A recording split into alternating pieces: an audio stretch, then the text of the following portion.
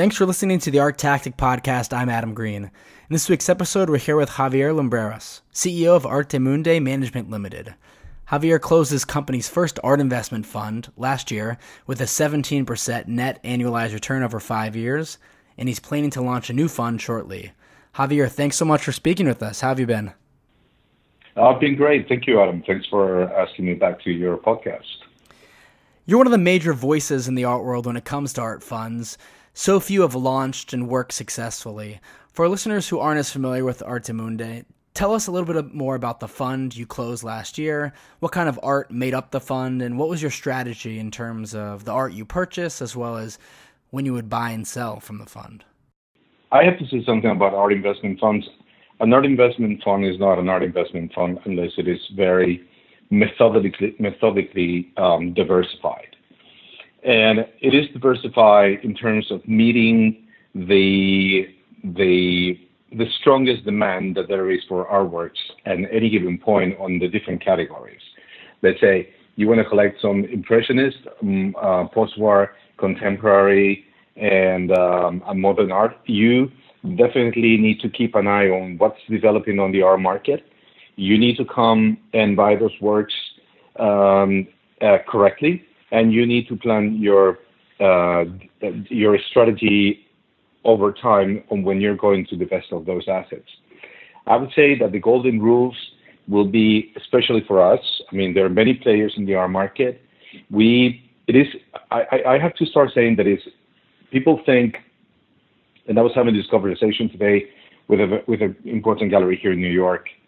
And people think that just because sometimes we see these extraordinary results at auction, they think that the market is great and that everybody can turn a very easy profit. I can tell you from my long experience of 27 years in the art world that it is very hard to make a profit in the art world. I mean, a 10, 15, 20% return on a painting a 20% return on a painting is almost unheard of. Unless you're holding the artwork for a long period of time, you're hoping that the taste and the tendencies in the market are going to shift toward the artists that you are buying, and then you can make larger profits. But that only happens, again, in contemporary art. And contemporary artists don't have a track record for an art investment fund that has a fiduciary duty to tell their investors that you're going to buy a contemporary artist hoping that it's going to go up 100% in the next 2 or 3 years, because nobody has that magic crystal ball. So an art investment fund has to invest in artists that have solid track records, and you have to purchase, primarily, this is our golden rule number one, you need to purchase works from private collectors as opposed to buying from even galleries or auction houses, because you start at a disadvantage because you're buying at fair market or above fair market values. Because we all know that the high premiums the auction houses charges, then you need to keep, this is golden rule number 2, you need to keep your general administrative and operations and maintenance costs under tight control. An art investment fund does not need to be at Rockefeller Center, does not need to have a lavish office in York Avenue. An art investment fund has to be very concerned about its expenses. And if you're able to keep your expenses low, that, for instance, in Artemundi, where we're able to keep our expenses under 0.8% of all assets under management, that's what made us, in other words, translate a higher profit for our investors. The third golden rule will be you need to minimize your transactional costs, such as because of taxes and redundant commissions, meaning that if you want to buy, again, you need to buy through private collectors, and also at the time of divesting of your assets, you need to do your best effort to sell through private channels. In our case, our average commission paid, we worked some works at auction, we worked some works from investing kind dealers, we bought works from private individuals. But at the time of divesting, and if you combine all of that together, we only paid about 3% commission on average on our transactions. And more than 60% of our transactions paid no commissions whatsoever.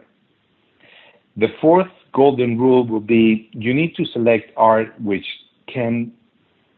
which you can add value, meaning that you have an opportunity for that art to appreciate. When you buy a work by a recognized artist, you buy it, perhaps there's going to be an exhibition 2 years down the road in a very important museum, but you need to know these things that are basically information that is within the art market, which is very difficult to access. But you need to know what's happening with each one of your artists so that when you buy those works, you know when it's going to be the right time to divest of those paintings. And finally, which I already mentioned, is you need to place your inventory back in the market through private channels at the appropriate interval. And that's pretty much, in essence, those 5 golden rules, what is going to make an art fund be successful or not be successful. We had you on the podcast about 5 years ago when you were first launching your fund. Looking back, you just kind of described some of the golden rules, and I'm curious if you could reflect a little bit more in terms of what worked really well for you guys and what wasn't as easy. You know, maybe you thought, or some obstacles that you faced that you didn't expect when you were launching your fund. Very easy. Unfortunately, when we launched our fund, I didn't know that the regulatory environment, the administration, and the record keeping and transparency and regulations was going to be as hard as it was. And it actually demanded the fundraising from investors and compliance was something that pretty much took up almost 2 years of my time. That most of my time was dedicated to putting the fund together, to creating the structures, to create the legal viable structure as well as in terms of taxation. And then finally, to comply with all of the requirements that were contemplated or PPM, which is the private placement memorandum, that was like basically the guidelines that regulated the way the fund had to be managed. Once all of that had been passed, once all the experience went through in terms of accountants, lawyers, and all the different kinds of specialists that need to get involved in a complex structure such as a fund, once you go through that exercise, it becomes a lot easier. And then finally on year 3, we started this in 2008. By 2011, I was finally being able to engage the team properly, mostly on the side of transacting than on the side of compliance. Although compliance is something that goes from beginning to end, but it becomes more of a routine type of work, whether the most important aspect of our time was dedicated on sourcing, searching, researching, and practicing the due diligence of the artworks that we were buying in the beginning. And then at the end of the fund was more on sourcing the clients and placing the works back in private collections, in private hands. So if we were on the next fund, obviously we have the experience now, we have the lawyers that know how we work, we have our clients that we've earned their trust over the last 7 years, and we've given them good reasons to reinvest with us. I would anticipate that that's going to be a much easier process. It's interesting, given the proliferation of the art market and all of the headlines it grabs, at least due to auction results, there hasn't been that much of an expansion in terms of art funds in the world, like some may have anticipated. I'm curious, in your view, why haven't more art funds launched in the art world? Well, I have to say, I have my own theory about that. As you know, I'm the chairman of the Art Fund Association. But if you look at the hard facts published by Deloitte and our Tactic finance report in 2016, the fund started on about around 557 million, and then they went up to 2014. I think it's 1.27 billion, of which an estimated 70 are funds. 53 were in China. The U.S. and European fund market remained relatively stable in 2016. I think our departure from the market meant a reduction because we managed about $211 million, and now it's estimated at $1.2 billion in the management by 20 funds in Occident, according to Deloitte and our tactic. I think managing an art fund, one of the most the greatest difficulties is again is the legal compliance, auditing, administration, taxation. It's all the things that have to do with putting together a hedge fund, basically. Another thing that I think is critical and even probably more important than anything that I've ever mentioned is, as I mentioned before, most alternative funds they should be run very efficiently. And what I mean by running the fund very efficiently is that is your administrative cost. If you think about most people that I've spoken to in the past, they wanted to start an art fund. They had this dreams of grandeur. It's like, let's have a big art fund. Let's raise a lot of money. We're going to buy the best artworks in the art industry. We're going to put together this wonderful team of experts. We're going to have wonderful offices in London and New York, in Park Avenue, whatever. And basically, this is a fund is something that can basically be operated on fumes, because your biggest operating expenses should be insuring, shipping, and storing artworks. Then you need to outsource a lot of experts, and when you're producing your due diligence process, what you do is you have a team. In our case, we have a team. Our team is not composed more than 10 people. Each one of them all have a degree in art history, and they're all specialty. They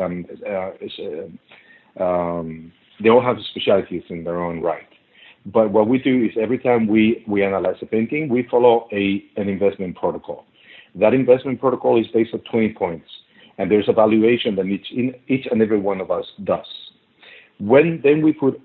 So every people has to sign off on their sheet, and then we all come up with that valuation, and if it doesn't add to 80% on the average of all the experts, then that is a work that we're not going to consider for purchase, unless something can be varied in terms of price. For example, there will be an easy one that will make that work to achieve that 80% of rating that we want in order to be able to be a work that we want to buy. But if your expenses are very high, remember, we gave a 17% return on our investment. If we would have had very high expenses on the fund, or if we would have paid very high commissions, if we would have paid, let's say, 10% commission on entry and 10% commission on exit, on every work we bought, we would have made less than zero. We would have lost money, right? Because you have your expenses, which is your when you buy the artwork and you sell it, and then you have your administrative expenses, which is another, in our case, was less than 1%. But then you have other expenses like insurance, etc. So in order to turn a profit, it's almost impossible for anyone to manage a fund like, let's say, from basically New York. We outsource. We have offices in remote, for example, in Mexico City. We have offices in other places where the people that are working for us, which are all very happy and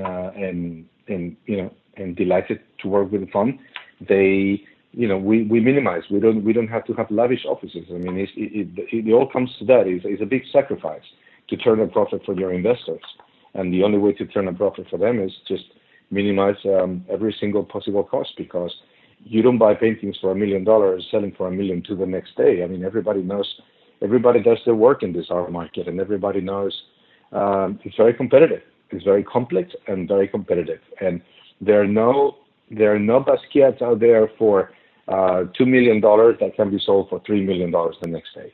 That is a very rare find. That's not the modus operandi that you can expect to make money with art. You're planning to launch a new fund, as you indicated. Given the art market and the global economy are in different places than where we were 5 years ago when you launched your first fund, I'm curious if you'll simply try to replicate your approach to your previous fund, or with this fund, will you have a different strategy or approach? No, yes, we do have a different strategy. Again, I think that the fund learns several things. A 5-year closed-end fund is not suitable for everybody. At the beginning, the fund was primarily focused for investors that were not necessarily art collectors.